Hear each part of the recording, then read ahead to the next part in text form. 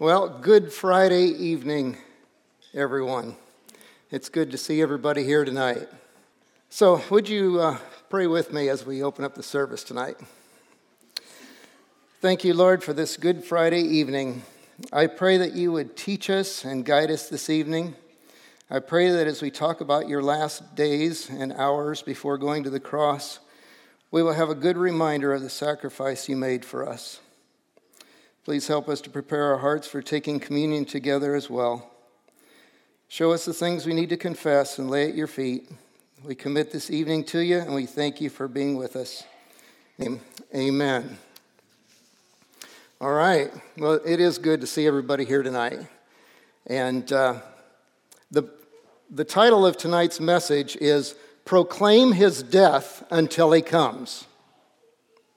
Now, if you came this evening hoping to hear an inspiring message that's uplifting, you might be a little bit disappointed listening to me telling you to proclaim Christ's death until he comes. It doesn't sound very uplifting or inspiring. You might think a better title would be to proclaim Christ's life until he comes, or maybe proclaim his resurrection until he comes. Friday, proclaiming his death until he comes is just what we need to hear.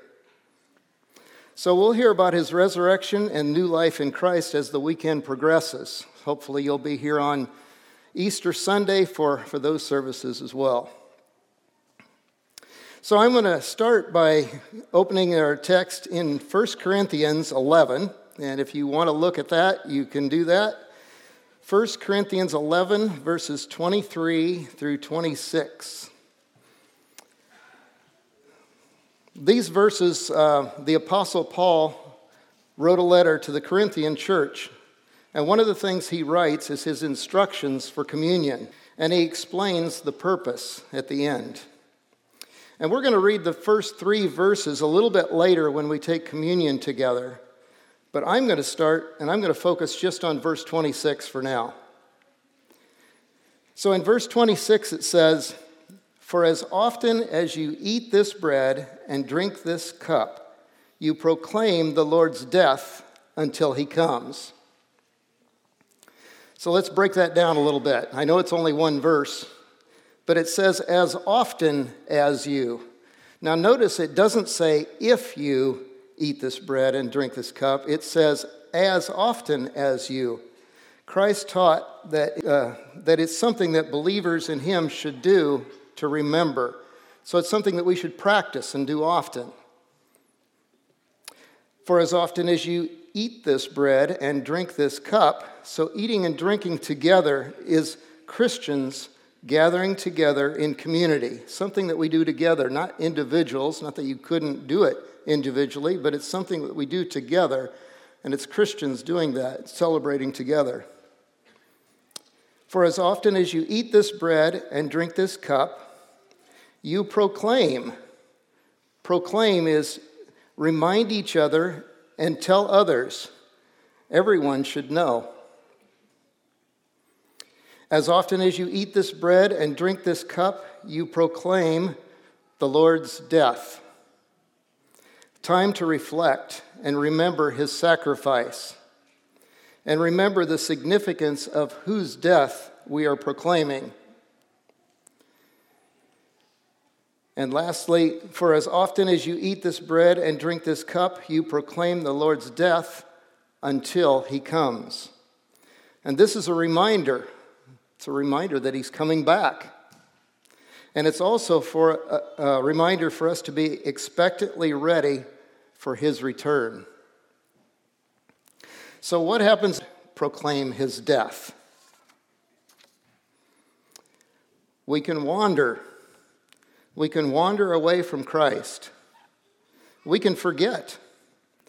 It surprises me after seeing God answer prayers in my life and seeing his goodness to me that I can still question and doubt him at times.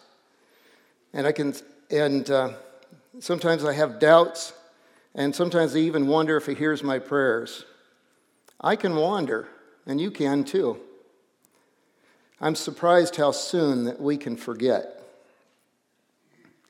In just a little while, we're going to sing the hymn, Come Thou Fount. And when we sing, there's a verse that says, prone to wander, Lord, I feel it, prone to leave the God I love. It's easy for us to wander, especially if we're not rooted and grounded in Christ. So what can we do so we don't wander away from the truth? So that we don't wander from Christ? We need to be anchored in prayer and reading His Word, fellowshipping with other believers, and obeying His instructions. We need to be continually reminded of Jesus' teaching and examples for us to follow so that we don't wander. Another way to keep us from wandering is to address our doubts. It's not unusual to have doubts. Even Jesus' disciples had doubts. They doubted Jesus at the Last Supper. They doubted Jesus in the garden when he took them there to pray. They doubted at the crucifixion. They even doubted at the resurrection. You may have doubts too. You may have some hard questions. It's not wrong to ask questions or to deal with doubts. It's good to talk about them with the intent of finding the truth. Sometimes we really hard questions. Does Christ really understand my struggles? Is God really good? Why do bad things happen to good people? Is God real or relatable? Why is there so much suffering in the world? These are all good questions, and they need to be answered. And it's tough sometimes when we have doubts. And have you ever noticed that often when bad things happen, God is often the one who gets blamed? And when good things happen, God rarely gets the credit. The world's problems are a result of a fallen, sinful world and fallen, sinful people, just like us. It's hard to confidently proclaim His death until He comes when we have doubts and questions. Christ wants to show us how to overcome our doubts. He will use others to help us with our doubts. If we really want to know answers, we need to go to the Word of God, the Bible, to find truth and direction for our lives. So why should we proclaim Christ's death until? To be intentional. That particular Friday wasn't a day that Jesus would dread. I doubt He was looking forward to suffering, but He knew His purpose for going to the cross. He was intentional. In Luke 9:51 it says, when the days drew near for Him to be taken up, He set His face to go to Jerusalem. He knew the events that were about to take place for Him in Jerusalem. He knew why He came, and He was determined to fulfill His purpose for coming. So what was the purpose for Good Friday? Why did Christ suffer and die on a cross? It was to pay a penalty for our sins and to make the way to offer salvation for those who repent of their sins and put their trust in Him. Now, obviously, this is a huge reason why we celebrate this season, but what motivated Jesus to endure such suffering on our behalf? When faced with the reality of what He was about to go through, He was faced with a choice, whether or not to submit to God and obey even unto death. He took His disciples to the Garden of Gethsemane to pray, and in Matthew 26:39, it says, after going a little farther, He fell on His face and prayed, saying, my Father, if it be possible, let this cup pass from me. Nevertheless, not as I will, but as You will. No one has ever been tested to the extreme that Jesus was. No one has ever borne the weight of the sins of the world and to have the Father remove His presence from them like Jesus did. If there would have been another way other than the cross, I'm sure Jesus would have preferred that, but he knew that he needed to obey the Father. One very important lesson that we can learn from Jesus on that Good Friday was to obey the Father no matter what. We could have an interesting discussion about which was more important, Jesus dying on the cross to pay the penalty for our sins or to obey the Father.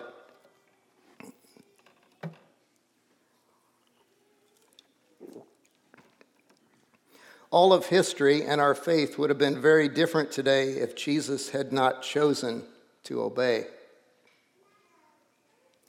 It was through Christ's obedience that we can be free from the sin and death and have access to the salvation he offers us and an eternal home in heaven with Christ.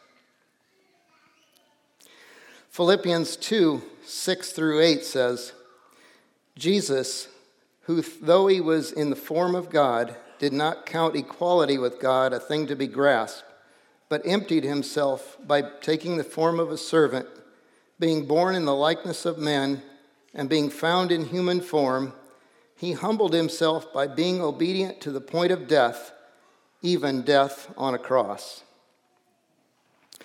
Christ was fully obedient, and that is another reason why we should proclaim his death until he comes.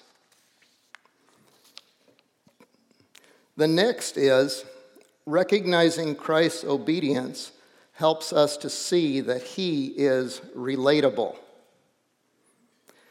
Jesus didn't just tell us to obey the Father, he showed us how to obey the Father. As I've studied verses starting with the Last Supper and ending with the crucifixion, I made a list of many of the things that Jesus experienced, and I was surprised how many trials he endured in such a short time in order to obey the Father. As I'm reading this list, I'd like you to think about what is your biggest obstacle? What's your biggest question? What's your biggest doubt? Do you see God as relatable? Is Christ relatable? Is there something that's keeping you from taking steps of obedience and experiencing all that Christ died for you to have? I will read this list in the form of questions to remind us that no matter what our life circumstances are, Jesus has been there and is relatable.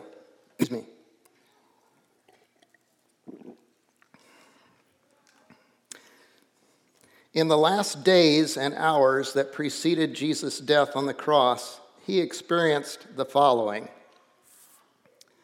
Have you ever been misunderstood, disrespected, abused, mocked, or rejected? Jesus was. Have you ever experienced sadness, suffering, insults, or loss? Jesus did. He knows what it's like to lose everything. Have you ever been subjected to humiliation, ridicule, abandonment, or exposure? Jesus has. Have you felt lonely, lied to, let down, shamed, or tempted? Jesus felt them.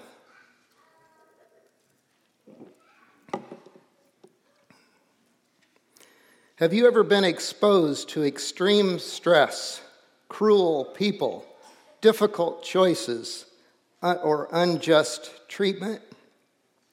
Jesus can relate. Have your actions, your character, your identity, or your motives ever been questioned or doubted? Jesus were.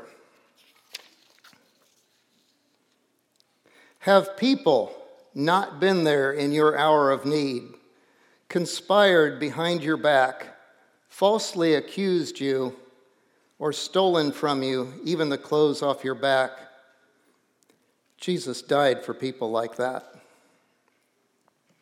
Have you ever been assaulted by being mobbed, slapped, beaten, or spit on?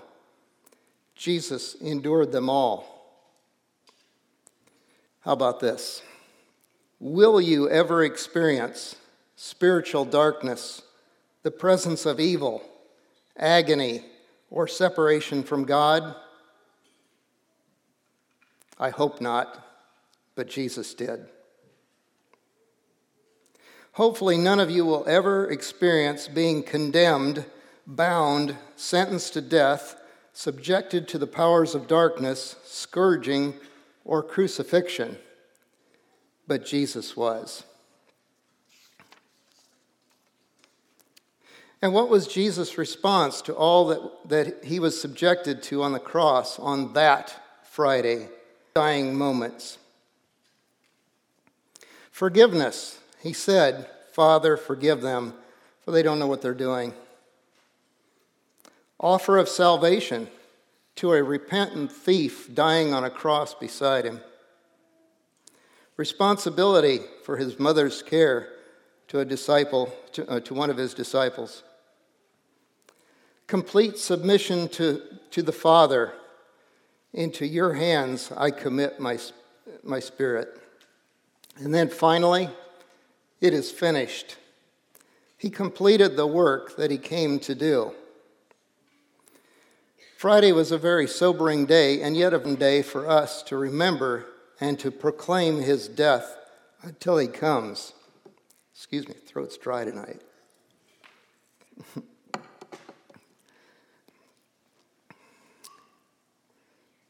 Because of what Jesus did on Good Friday, we have the good news, the gospel. Jesus is the good news. Jesus is the gospel. He made the way to give us access to the Father, and he invites us into relationship with him. His obedience and unconditional love was on display on Good Friday. What Jesus endured for us, why should we proclaim his death until he comes? So that we remember how much Christ sacrificed because of his love for us. Why should we proclaim his death until he comes? So that we don't wander or allow the enemy to plant doubts in our minds to oppose God's truth. And if we have doubts, what should we do? We should bring our doubts to him or talk to someone about them. Why should we proclaim his death until he comes? It helps us to obey, knowing that he is trustworthy and he will lead us as we take steps towards obedience. Is there something you know you should do, but you just don't want to do it? Like getting your heart right with God, or giving him your life, or getting baptized. Is there something that you know that you need to do? Why should we proclaim his death until he comes? To remind us that he is relatable. No matter what your experience is, Jesus has experienced it already. And he will help us through any circumstances. Lastly, why should we proclaim his death until he comes?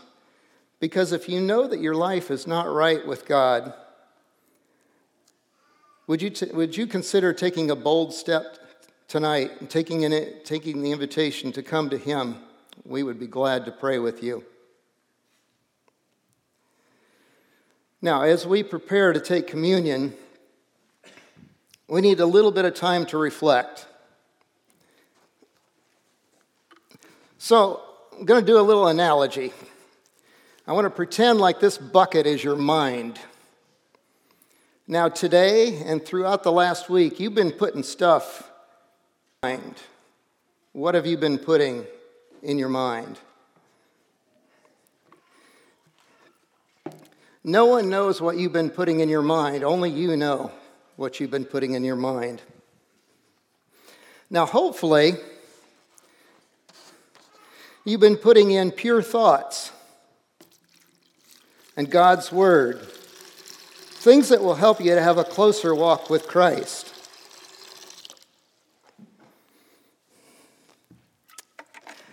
But realistically,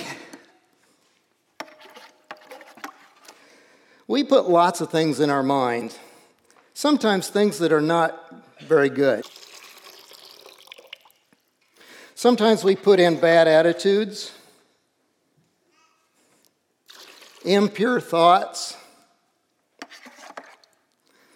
lots of things that are not good for us to have in our minds. And then sometimes we like to hold on to things like bitterness, anger, lust, unforgiveness.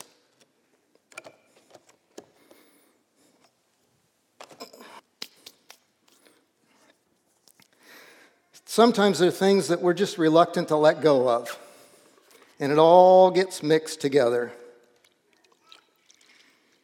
Anybody thirsty? There's someone else who knows what's in our minds. God knows what's in our minds. He knows everything that's in our minds, and He loves us anyway. The Holy Spirit knows what's in our minds, and He prompts us to let go. Jesus knows what's in our minds, and He wants to cleanse us from all unrighteousness. So think about, is there anything that you're holding on to that tonight would be a good night to let go of? To come before the Lord and ask Him for cleansing and forgiveness? So would you pray with me? Lord Jesus, we thank You that we can come before You on this Good Friday and remember the great sacrifice that You made for us so that we would have the opportunity to have our sins forgiven and to have You live inside us. We thank You that we can celebrate this season together and remind each other why You went to the cross. We thank You that You help us even when we wander, even when we doubt, even when we question You. We pray that You would give us strength to trust You and strength to obey You. As we prepare our hearts for communion, help us to reflect on Your unconditional love and help us to humble ourselves and repent of our sins. And we pray these things in Jesus' name. Amen.